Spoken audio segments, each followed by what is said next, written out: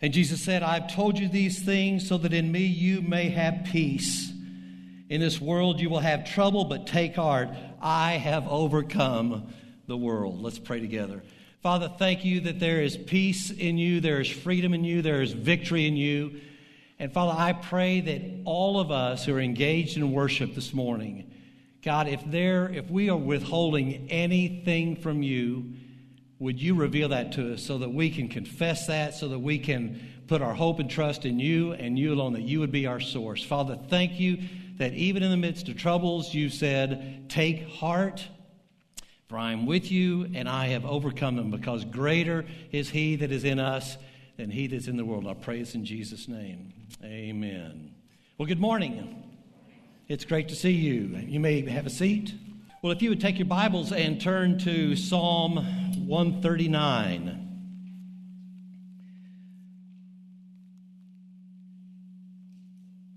The verses that I want to share before we jump into Psalm 139 are amazing verses, and they were taken out of our Bible reading that we did as a church this week, Experiencing God's Power and Presence by Chip Ingram. If you have not had an opportunity to go to YouVersion, Bible.com, and if you're looking for an amazing reading, it is a terrific one, Experiencing God's Power and Presence by Chip Ingram.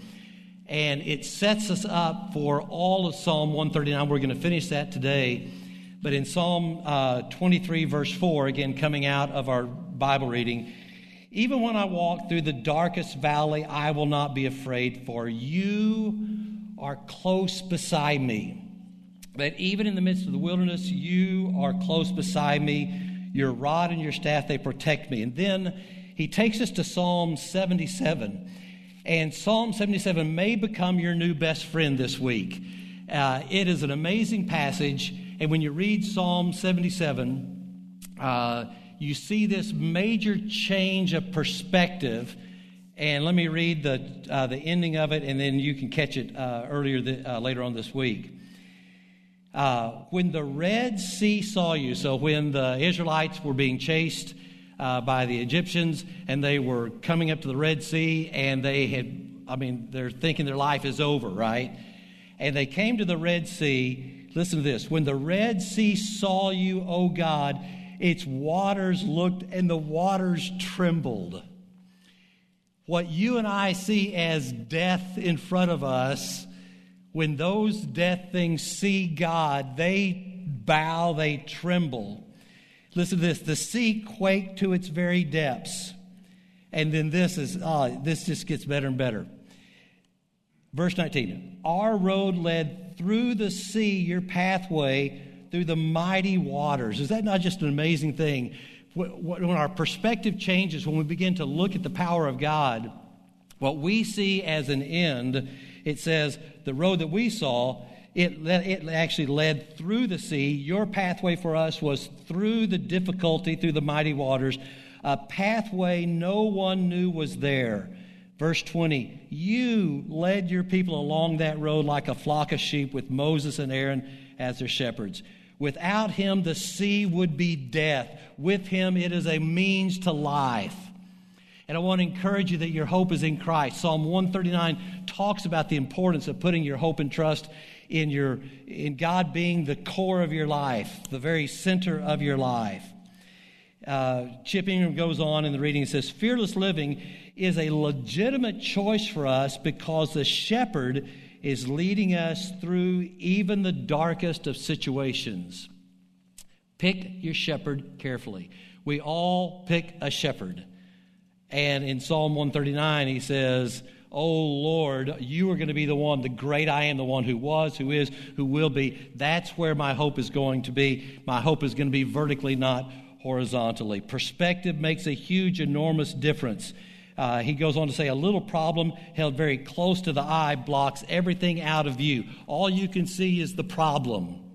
But when you exchange the problem for God and you bring God up close and you look at the greatness of God, everything else pales in comparison to God. Again, perspective is what makes the big difference. G.K. Chesterton, an amazing pastor years ago, said this. He said, if we're going to be faithful Christians in our time, in whatever the circumstances, we must figure out how to keep our bearings when the world gets wobbly. Well, I would say we're living in wobbly times, make an understatement. And yet we need to make sure that our hope is in Christ alone. So the 4 choices David makes to contend for the voice of God, for him to make sure that his life is focused where it needs to be focused, regardless of the wilderness times, regardless of the difficulty times. He chooses his provider. He chooses his home base. And we talked about this last week. Who or what you set your hope in sets the direction of your life, because we're all driven by hope. Every person in this room, every person online puts their hope in something or someone. And you better be careful where your hope lies, because it sets the trajectory of your life. David chooses his provider. Secondly, he chooses God's purpose. We saw that in verses 17 and following, where he says, from womb to tomb, he has a plan for your life. From the very inception, in fact, even before we were conceived, he had plans to give us a future and a hope. Third, we looked at last week, we choose God's presence. 5 altering words out of this. I am with you always. To me, I just think it's a no-brainer what we need to do. That we put our hope and trust in him. And today, we close out Psalm 139, and the 4th choice that he makes. At first, I put choose to be honest with God. After talking through this passage with our founding pastor, Brett Yon, he used the word raw, and I thought, man, that really captures it. So the idea that David makes in his choice to contend for the voice of God, he chooses to be raw with God, and you're going to see that in living color in just a moment.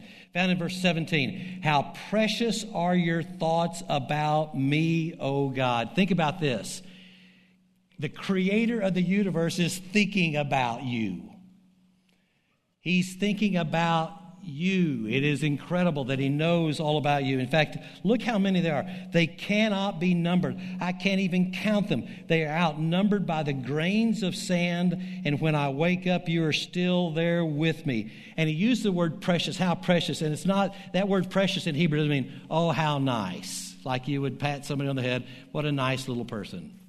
That is not how the word translates at all. In fact, in Hebrew it means how heavy, how weighty it is that God, the thought that God thinks about us. It means to esteem, to be highly prized, to be valuable, to be costly, to be appraised. He's saying how weighty it is to know that you think about me. You are never alone. I am with you always. You're never alone. God is with you and will never leave you. And how valuable it is for you to know that, how costly it is to know that God loves you and cares for you. You are not alone. The Lord is aware of every detail of your life. He cares for you, and you are continually on his mind. In fact, I said Psalm 77 may become your favorite new friend this week. Maybe verse 18b may become your favorite verse for the week. If you have ever fallen asleep while you're praying, I never have, but I'm sure some of you have. Actually, that happens almost every night. And so I read this verse 18b, and I thought, yes, finally, a biblical rationale to fall asleep while you're praying. And I'm thinking about God's numerous thoughts about me. They are so numerous, you can't even count them. And when I fall asleep thinking about them and I wake up, verse 18b, and when I wake up, you are still with me. The psalmist falling asleep in the midst of his prayers, and yet he wakes up and God says, I'm still here. It's no big deal. I'm with you. I will never leave you. That's huge to know that. I have a tendency that once I become horizontal, I'm out. In fact, basically I tell Karen, if you have something to say, you need to say it before I lie down. It gets rather dangerous because I hit the sack. Several years ago, Karen tells me the next morning, she said, do you know what you did last night? I said, no. She said, do you remember me asking you a question? And I said, well, yeah. And she said, in the middle of your answer, you fell asleep. I do not remember that. I trust her to tell the truth. This is amazing to say that God loves us regardless of how we operate. He thinks about us all the time. And whether you feel worthy of him, he loves you, he pursues you, he cares about you, and even in the darkest of moments, he cares. Then verse 19 comes, and I want to address those of you online. Wait, read ahead. There was conversation about this in verse 19 because of verse 19 and following, because it is a crazy set of verses. And so there was this conversation about, are you kidding? What is David doing praying a prayer like this? Look at verse 19. Oh God, if you would only destroy the wicked. Get out of my life, you murderers. They blaspheme you, your enemies. They misuse your name. Oh Lord, shouldn't I hate those who hate you? Shouldn't I despise those who oppose you? Yes, I hate them with total hatred, for your enemies are my enemies. Wow. You talk about powerful and to the point. This is what is called, there are different psalms, and this is part of what is called an imprecatory psalm. Imprecatory psalms were prayers for God to act according to his righteousness, based on his laws and his covenants. And it's basically to imprecate means these prayers are the plea of God's people for justice and for atrocities committed against what God would call his enemies. Here's what you need to note. This comes from, let me find a Moody Bible commentary. These psalms may seem unloving and contrary to a biblical perspective. However, they are truthful and transparent expressions by the righteous asking God to act on behalf of his people for his name's sake. The psalmists do not take vengeance into their own hands, but pray for God to execute just judgment. David does not hide anything from God at all. And what he's saying is we want God's ways to be lived. That's why when we come to New Cove and other Bible teaching churches, not just here, but we say, what does the Bible say? And how am I going to align my life to it? What am I reading, and how do I align my life to what God's Word says? And this is a prayer for our nation, and pray for the world, that we would turn and that God's righteousness would drive the way we live our lives. So until the world changes and aligns, what do? I thought, well, it might be good to remind what Jesus said. Jesus said in Matthew 5:43, you've heard that it was said, love your enemies and love your neighbor and hate your enemies. I tell you, love your enemies and pray for those who persecute you, that you may be chips off the old block, that you may be sons and daughters of your Father in heaven. He causes his sun to rise on the evil and the good, and sends rain on the righteous and unrighteous. Loving and agreeing are not the same thing. But God has left us here for such a time as this, that we love those who God puts around us, and we pursue them and point them to Jesus Christ, and look to see how in the world can we come alongside and gain credibility to point them to vertically point them to hope in Jesus Christ. So our mission is fairly simple. Let me tell you, only those you have to love, all right? So you might want to write this down. This is rocket science. I'm going to tell you the only people you need to love. The only people you need to love are those whom God loves. For God so loved the world that he gave his only Son, that whoever would believe in him will not perish but have everlasting life. And so we look to say, God, may your ways come about, and until your ways come about, may we build bridges to people. May we point them to Jesus Christ. And then David moves into, which I think is genius for him, and it's found in verse 23. And he changes from talking about those who live antithetically to God's word, and then he points back to himself. And look at this. He says in verse 23, search me, O God. Know my heart. Test me and know my anxious thoughts. So when he says search me, he's not just saying do a quick flyover. Don't just hydroplane over me at all. In fact, the word search means to explore, to examine thoroughly, to be searched out, to be found out, to be examined. And so what he says is, not only do other people need to follow you, it needs to start with me. And that is an issue called repentance, that it's an about face, that we allow God to speak to us. And notice this, search me, O God, know my heart, test me, and know my anxious thoughts, because he knows how we think leads to how we act, and how we act leads to habits, and habits lead to character. And so he goes to root issue, saying, God, would you search deep and go to the core? Search my heart. See if I have attitudes. See if I have actions that are out of alignment. And then he moves on, and I like the way Tony Evans put it. He said, so let us pray that God's Spirit would help us understand ourselves rightly so that we can repent where necessary and enjoy intimate fellowship with him as he leads us in the everlasting way. So it's an invitation that you would say, God, would you search me? Every day, would you search me and look at my heart and see how I'm driven, see what my motives are. Test me and see if it's the way you want. Verse 24, point out anything. You ought to circle that, highlight it, underline it. Point out anything in me that offends you. And then lead me along the path of everlasting life. And when he uses the word point out anything that offends me or is hurtful, some translate this as the idolatrous way. You see, anything we put in the place of Jesus Christ becomes an idol. And so he's saying, will you look at my life, and are there any areas in my life, any areas in my character, any areas in relationships, any areas in my work life, any areas in my school life, any areas in my life whatsoever where you are not driving and making the calls, where I'm not yielding to you? God, I don't want anything else to be in place of you. I don't want those idols. I want it to be you. So show me that, any area that it would become an idolatrous way, and then lead me in the everlasting way. In other words, change my egomyopic thinking to God's kingdom thinking.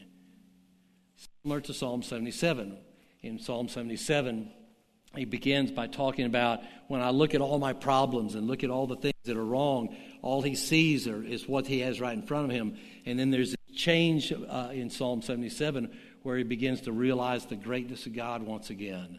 And it's a change of perspective. And that's what the psalmist is saying here. David is saying, lead me in the everlasting way. Don't lead me into the small way of thinking. Don't lead me to be just like the culture.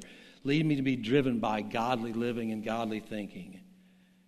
In order to have God's blessing and protection, we must humble, honor him, and obey his commands. All we've read through Psalm 139 is available to us, but everything rises and falls on the issue of repentance, of saying, God, I repent of trying to make life work apart from you, and I want my life to be lived in according with what you want. I want you to hear from our founding pastor, Brett Young. We had a discussion this week, and I thought you might enjoy hearing his take on the issue of repentance. Well, I want to ask you a couple questions. What does it look like for you to give God access to all areas of your life? What goes through your mind to make that happen? Well, according to verses 17 and 18, God's got access to all of my life, whether I like it or not. That his thoughts toward me are precious and vast. You know, it just kind of blows my mind that he's always present. I think Paul Tillich wrote a book called The Eternal Now, that God is the now. He's always present. Hebrews 13:8, Jesus is the same yesterday, today, and forever. It doesn't say yesterday, today, and tomorrow. It's like he breaks through the time constraints. Yesterday, today, and forever, and that he knows me. The problem is I'm not aware of him 24/7. And I don't think he expects us to be. I mean, he's given us work to take our attention. When I was watching the Chiefs game Sunday, I wasn't like reviewing my verses or thinking about God, and I wasn't praying because the game was really never in doubt. And I'm in his thoughts, and anytime I would want to say something to him or bring him into some situation, that he's there. He's never playing catch up. He's always caught up. I'm the one that's playing catch up. Right. So tell me, what practices do you have in place that realign you to God's presence? Yeah, well, ever since I, over 50 years ago, began to follow Christ, it was impressed on me that discipleship is daily. Jesus said in Luke 9:23 that we take up our cross daily and follow him. So this thing of being a Christian isn't a weekly thing. Mm-hmm. It's a daily thing. So how am I going to daily point myself toward God? He's always pointed toward me.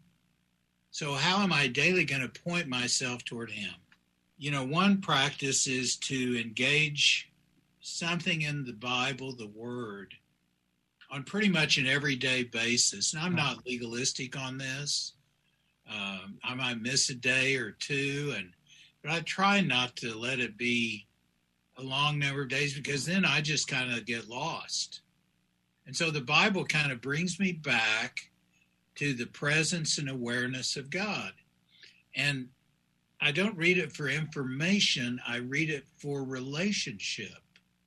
So when I'm reading the Bible, I'm thinking about what it's saying to me.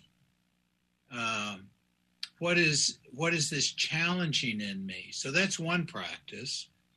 And I think another practice, and this has been probably more true in the last 10 years than all the other decades, is a time of daily repentance.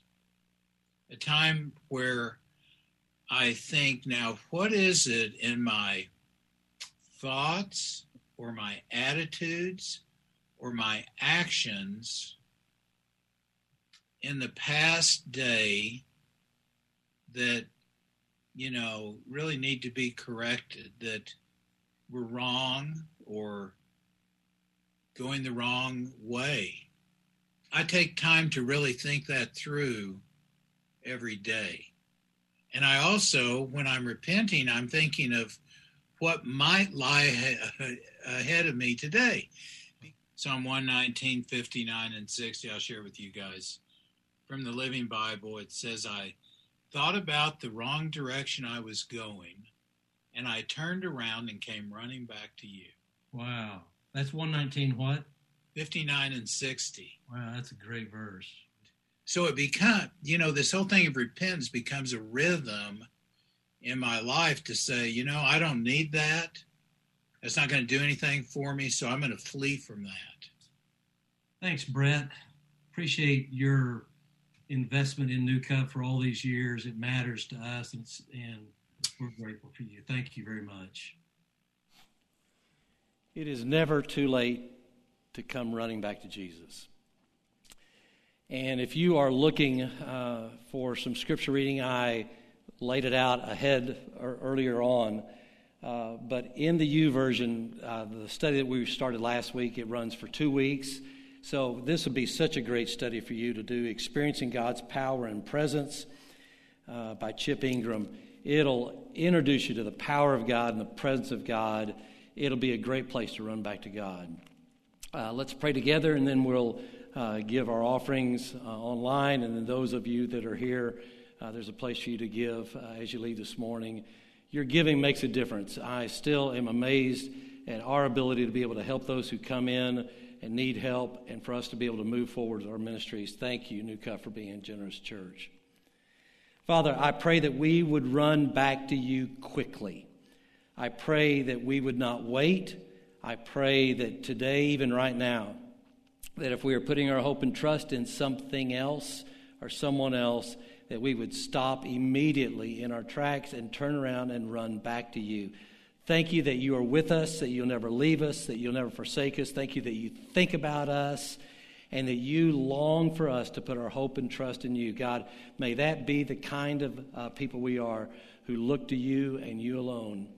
Father, help us not just to hear your word, help us to do something with what you've said to us today. And I pray this in Jesus' name. Amen.